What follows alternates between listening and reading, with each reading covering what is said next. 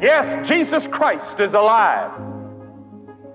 He rose from the dead, and that day, that Easter Sunday morning, that first Easter, when Mary and Mary Magdalene and Salome went to the grave expecting to anoint a dead body, they saw the angel sitting there. And they said, "Where is Jesus?" The angel said, "He is not here, he is risen."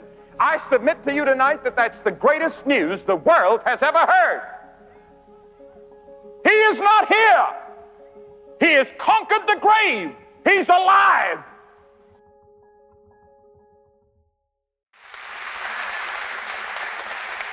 Happy Easter, everybody. For those of you who may not know, that's Billy Graham. You didn't think you'd see him here this morning. Billy's going to be with us 3 times this morning to help us celebrate Easter. You know, Easter has never been more relevant than it is today.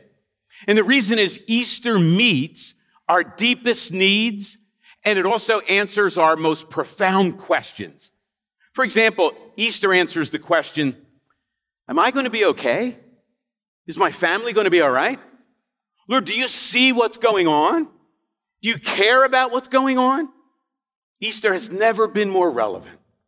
You know, 2 of the emotions that seem to be widespread in our world today are anger and anxiety. Have you noticed that? People are ticked off, right? People are mad at everybody. They're mad we have to come to church with a shirt that's scratching our neck. Our pants are a little too tight. We're angry with corporations and politicians. We're angry at Biden and Trump. We're angry at everything. We're angry that prices are rising. Are they ever going to come back down? People are angry. You know, that group of Christ followers in the first century were pretty angry too. When Jesus was crucified on that first Good Friday, they wondered if they threw away the last 3 years of their life. They invested everything in following him. They were angry that maybe their jobs weren't going to be there when they returned home. They were angry that maybe relationships were destroyed. They were angry that Jesus made all these promises and now he's not going to fulfill them. Yeah, there's anger in our world today. And that anger was real back in the first century too. How about fear? A lot of fear in our world today, right? Fear prices will never go back down. Fear COVID will ramp up again. Fear we'll live with masks forever. Fear that maybe the situation will get worse and worse rather than somehow getting better or even stabilizing. There was a lot of fear in the first century too. They were fearing for their lives. After all, the authorities didn't mind killing their leader. Do you think they would have thought less about killing them? It wouldn't have been a consideration at all. They feared that they squandered not just the last couple of years, they squandered their entire lives. They were living with anger and fear, just like us. If there are 2 characteristics of our world, seems like it would be anger and fear. Well, this morning, we're going to try to show how Easter addresses those greatest needs, our deepest problems. And we're going to do that by asking and answering 3 questions. What? Who? And why? And if we could somehow get the answers to those questions, I think you're going to see Easter has never been more relevant than it is now. You see, on that Good Friday, their hopes and dreams, their aspirations, their goals, everything they had been living for was taken away when Jesus was crucified. Fears were mounting. Anger was soaring. But then something happened. You notice that? What happened? Here's what happened. We sing it like this. Then came the morning that sealed the promise. Your buried body began to breathe. And out of the silence, the roaring lion declared the grave has no claim on me or on you. That changed everything. That's what happened. Now, John's gospel tells us this in chapter 20. You can read it later today. But let me just kind of walk you through it at a real high level. Mary goes early in the morning, that first Easter, to the tomb. She does not go to welcome the resurrected Jesus. She thought he was still dead. She went to give him a permanent burial that was worthy of respect. She goes there and the tomb's empty, though. She doesn't think Jesus rose from the dead. She thinks somebody stole the body. So she races back to the other disciples and she says, somebody took the body, the stones rolled away, and he's not there. Peter and John take off for the tomb. And for some reason, I can't believe Peter loses the race, but John gets to the tomb first. He goes in, Peter comes, he rushes into the tomb. They don't believe he was raised from the dead. They go back to get the other disciples. Mary lingers. And she's the first one that sees Jesus alive. Jesus says, Mary. And she immediately grabs onto him. She's thinking, you're not going to get away from me this time.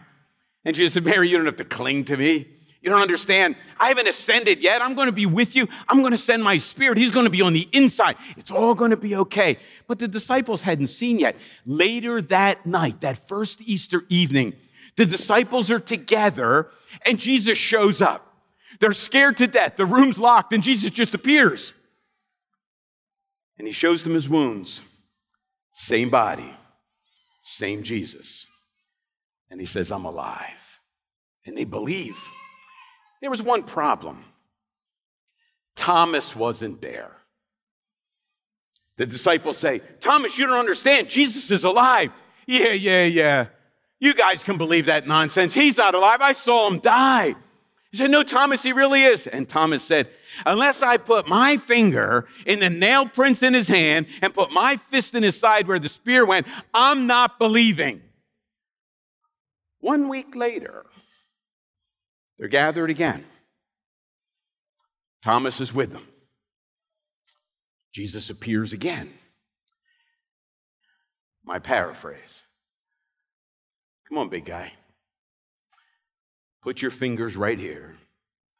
Put your fists right here. It's me, and I'm alive. Now, you ever wonder why Thomas is in the Bible? I often wondered that. If you think about it, was Thomas in there and that account in there just to make us feel like we're glad we're not him? Think of it this way. He traveled with Jesus for 3 years. He heard the sermons, he saw the miracles, he understood the parables, and he didn't believe. But that makes sense. We often have questions and we don't believe, right? But did you notice? In the midst of his doubt, in the midst of his question, Jesus comes toward him. And in my mind's eye, on that second week when Jesus appears with Thomas and the disciples, in my mind, you have the 10 disciples over here and Thomas over here not believing. Which of the two groups does Jesus go toward? He goes right to Thomas. He said, I know you have questions, Thomas. I know you have doubts. I'm not laughing at your doubts. I'm not afraid of your doubts. I'm coming to you in your doubts.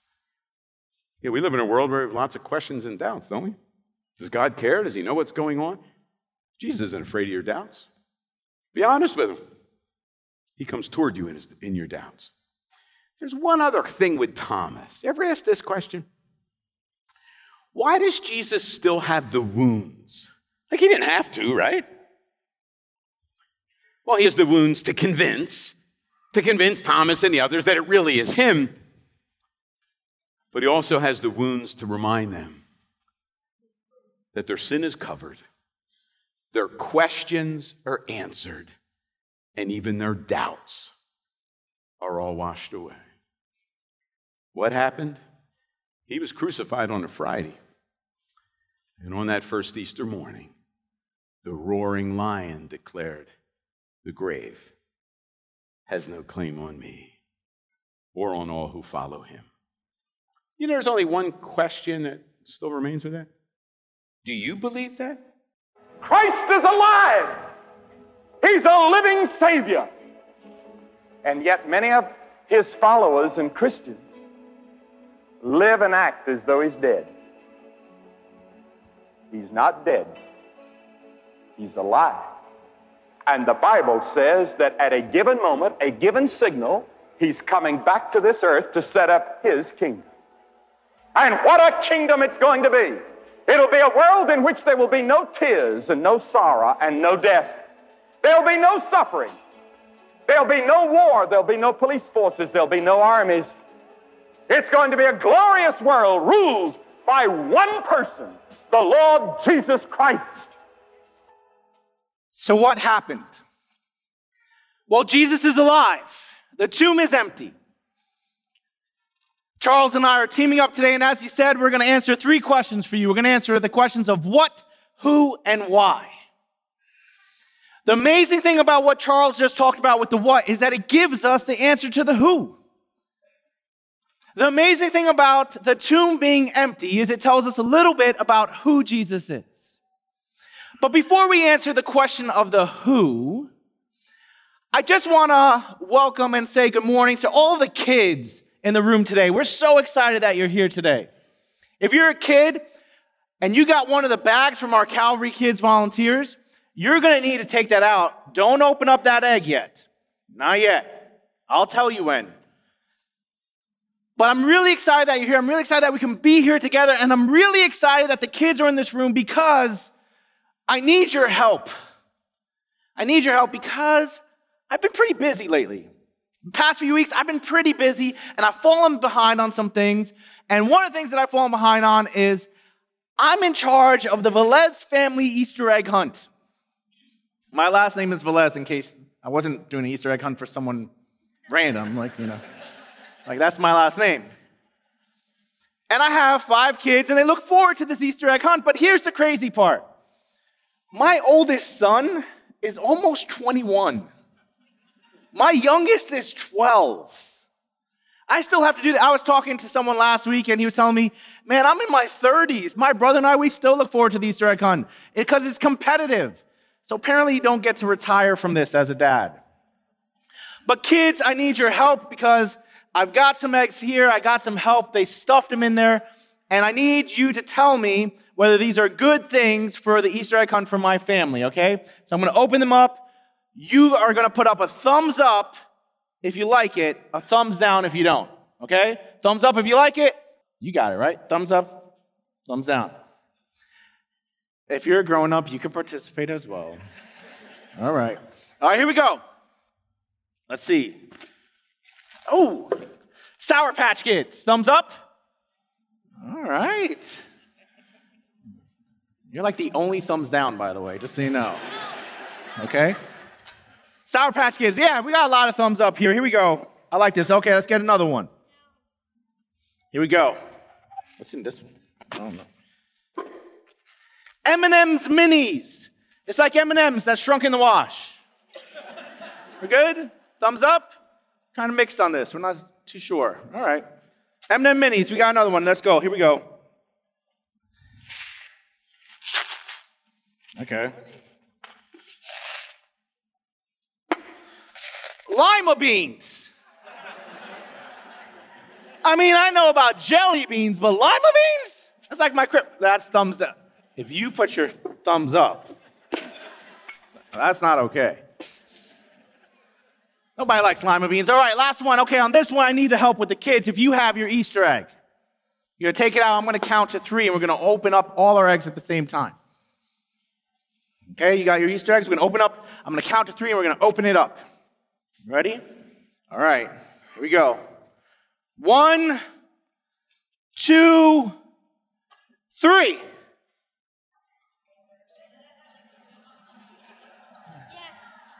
This is embarrassing. Do you have nothing also? You got nothing? Okay, I'm going to have to talk to the Calvary Kids staff about this. I'm a little confused right now, to be honest with you. I'm a little upset. And I've got some questions, and I'm sure you're the same if you're a kid in this room. Here's the deal. I'm going to tell you up front just so that you know. We did it on purpose. We did it on purpose. But we've also got a really cool prize for you. If you bring your empty Easter egg over to the Calvary Kids signs right outside the store after the service, we've got an awesome prize for you if you bring your Easter egg, especially if you like ice cream. So make sure you bring it over there. But it's empty. I'm confused. I've got questions. I'm upset. Well, you know what? That must have been how you felt as well. Why? Because normally there's something in the Easter egg. There's Sour Patch Kids, or there's M&Ms, or maybe there's even lima beans. I don't know, but there's something in there. Why? Because that's just the way things go. Well, I'm sure that when those women and disciples went to the tomb, it says that they were confused, that they were upset, that they had questions because it was empty. And usually when you go inside of a tomb, there's going to be something in there. Why? Because that's just the way things go. But the greatest thing that could happen to them, the greatest thing that could happen to you, the greatest thing that could happen to me was that tomb was empty. And that empty tomb tells us a little bit about who Jesus is. And what we need to know about that is that empty tomb proclaimed loudly that Jesus is alive. That Jesus is alive. And if you watched that video before, a lot of times we may believe in Jesus, but we kind of live lives as if Jesus isn't alive. But Jesus is alive. If you look at Luke chapter 24, verse 5 and 6, it talks about the women going to the tomb. And they get there, and there's the angels there. And in their fright, the women bow down with their faces to the ground. But the men said to them, "Why do you look for the living among the dead? He is not here. He has risen. Remember how he told you while he was still with us in Galilee." He is not here. Why do you look for the living among the dead? You can go to a cemetery, you're not going to find Jesus. You can go to a grave, you're not going to find Jesus. You can go to a tomb, you're not going to find Jesus. You know why? Because Jesus is the living Savior. Who is Jesus? He's the living Savior. When he went onto that cross, he paid the price for you and for me, and he offered us himself as our Savior. And when he walked out of that tomb on the third day alive, eternally victorious, he proclaimed that he was the living Savior. But you can only really understand the beauty of the fact that Jesus is alive if you understand that Jesus was alive. When we read about Jesus in this book, we're not just reading about some character in a story. We're reading about someone who actually existed. Jesus was born. He was put in a manger. He did live a life. It really happened. He did heal the sick. He did feed the poor. That really happened. He really died on a cross. He really was put in a tomb. And on the third day, he really walked out of that tomb alive because he is the living Savior. And because he walked out of that tomb alive, it also tells us a little bit more about him. Not only is he the living Savior, but he's the forever King. Jesus is the living Savior, and he's the forever King. Even death couldn't hold him down. In Acts chapter 2, it says this, "But God raised him from the dead, freeing him from the agony of death, because it was impossible for death to keep its hold on him." It was impossible for death to keep its hold on him. Even death couldn't stand up to Jesus.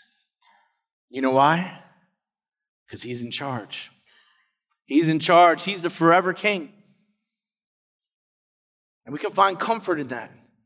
Charles talked a little bit earlier. He says that sometimes there's reasons in our lives for just a little bit of angst, a little bit of anxiety, a little bit of fear. Sometimes when you look around you and you look around, it kind of gets unsettling. But we can find comfort because we're not in charge. Jesus is. He's the forever King. And so no matter what you're going through, maybe it's good, maybe it's bad, maybe it's in between, you're not in charge. He is. Find comfort in that. But not only do we find comfort in that, we need to be challenged because he's in charge. So what he says goes because he's the forever King. You see, Jesus didn't just make a way for us to get to God. He is the way that we get to God. Jesus is the living Savior and the forever King. And all it takes for us to respond, all it takes is that we need to believe. The Bible says that if you believe in your heart and confess with your mouth, you will be saved. And so we're left with just one question. Do you believe it? I can stand here tonight and say to you on the authority of this book, I know my sins are forgiven.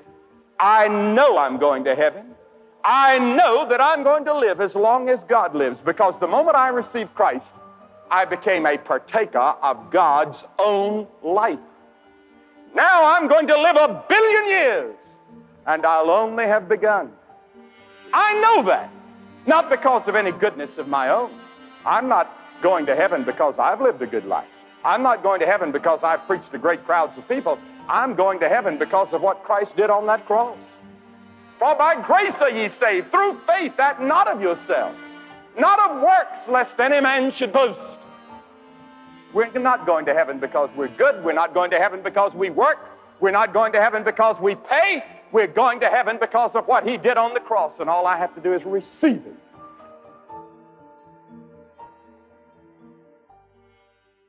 It's one thing to know what, Jesus rose from the dead. It's another thing to know who, that He's the living Savior, forever King. But it's another thing to know why. What are the implications? What are the entailments? What are the consequences? What does it mean? Well, right there in John 20, Jesus actually gives us a few answers to that. Again, Jesus said, "Peace be with you. As the Father sent me, I'm sending you." And with that, He breathed on them and said, "Receive the Holy Spirit."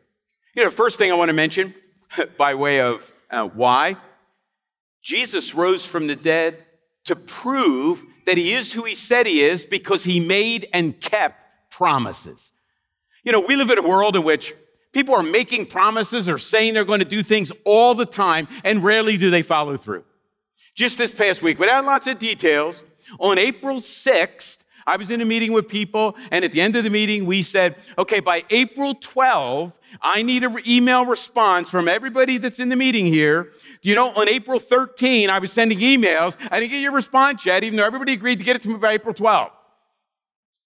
The 12th is after the April 6th, and the 13th is after the 12th. We live in a world where people make promises or make commitments that they don't follow through. Jesus promised, I'm going to be executed, but 3 days later, I'm going to be alive again. I'm going to be raised from the dead. I lay down my life, and I'm going to take it up again. Promises made, promises kept.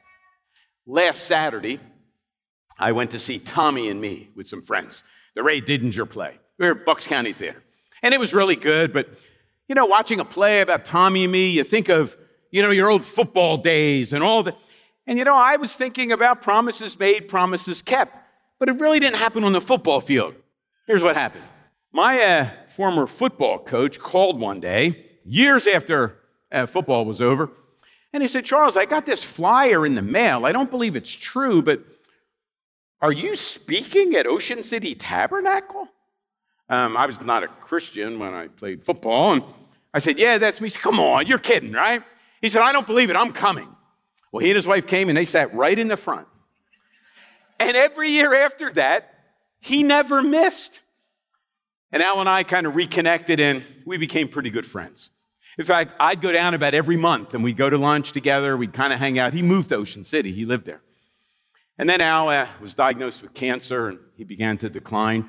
And one winter, he died.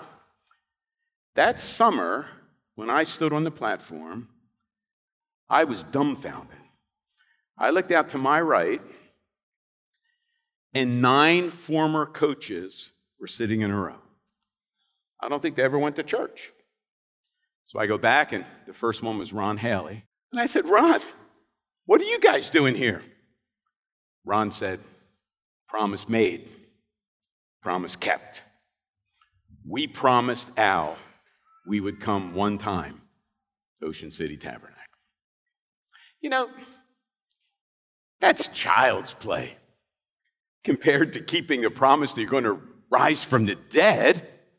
But just like Carlos said, the promise doesn't just mean that he's going to rise from the dead. It means that what he claimed about himself is true. When Jesus was alive again, it proves he is the living Savior. He's alive, and that means forgiveness of sins flows from him. He is the forever King. Those are promises. He promised to forgive sins. The living Savior kept the promise, and he continues to keep it. He's the risen Lord, right? He's the forever Lord, the King. He made the promise. He kept the promise. We can count on that. You know, it also says in that verse in John chapter 20, 3 times in the chapter, he says to the disciples, peace be with you. Why do you think he had to say that 3 times? Because they were having anything but peace, right? They're full of anger. They're full of anxiety. Jesus shows up, peace, guys, peace. We think of peace in 2 main directions. We think of peace as kind of the absence of war. And we think of peace, the calming of chaos. Jesus brings both, doesn't he? Now, you're probably scratching your head and saying, Charles, you know what's happening in the world today. How in the world can you say that Jesus brings peace when our world's in turmoil? I don't think the people in Ukraine are thinking about, yeah, but the primary peace that Jesus brings, the first peace that then spills over into the others, is peace with God. Do you realize that the Bible is crystal clear? When we sin, that sin causes separation, alienation, chaos, division, and war between us and God. Jesus comes to bring peace.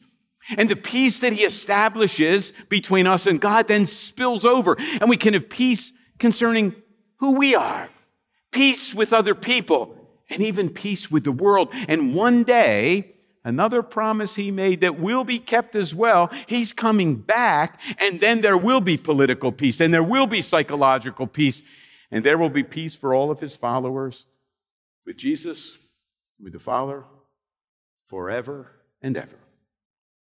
You know, sometimes as we read the Bible, or you come to church, you go to small group, you interact with people, you're almost led to believe, or you begin to think that, like, our sin is the main event. Right? We sin all the time. And so, well, it must be the main event. I'm always sinning and I'm always having to confess. And I go and people are talking about sin. Your sin, my sin, it's not the main event. Christ's crucifixion and resurrection is the main event. The main event happened this weekend, the first time we celebrate Easter. The main event is grace. The main event is forgiveness. The main event is peace. Flowing where there was chaos, peace flowing where there was division and war, and that peace only comes through Jesus and what he accomplished for us. Sometimes when you read the Bible, you may be tempted to believe that the main thing about Christianity is all the things Jesus taught. Now listen, that stuff's really important, and we need to get in step with that. Jesus was not crucified for what he taught.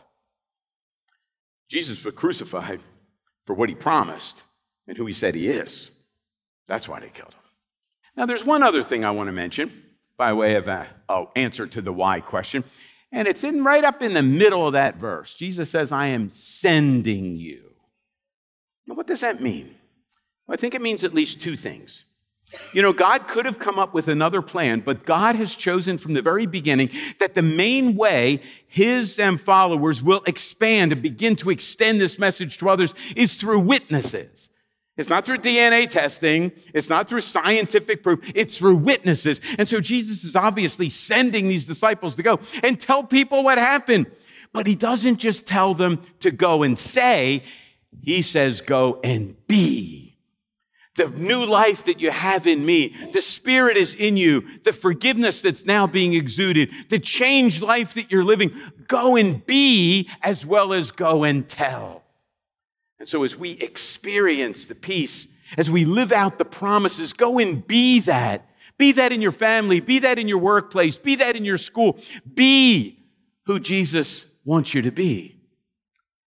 And then say who Jesus is and what he accomplished.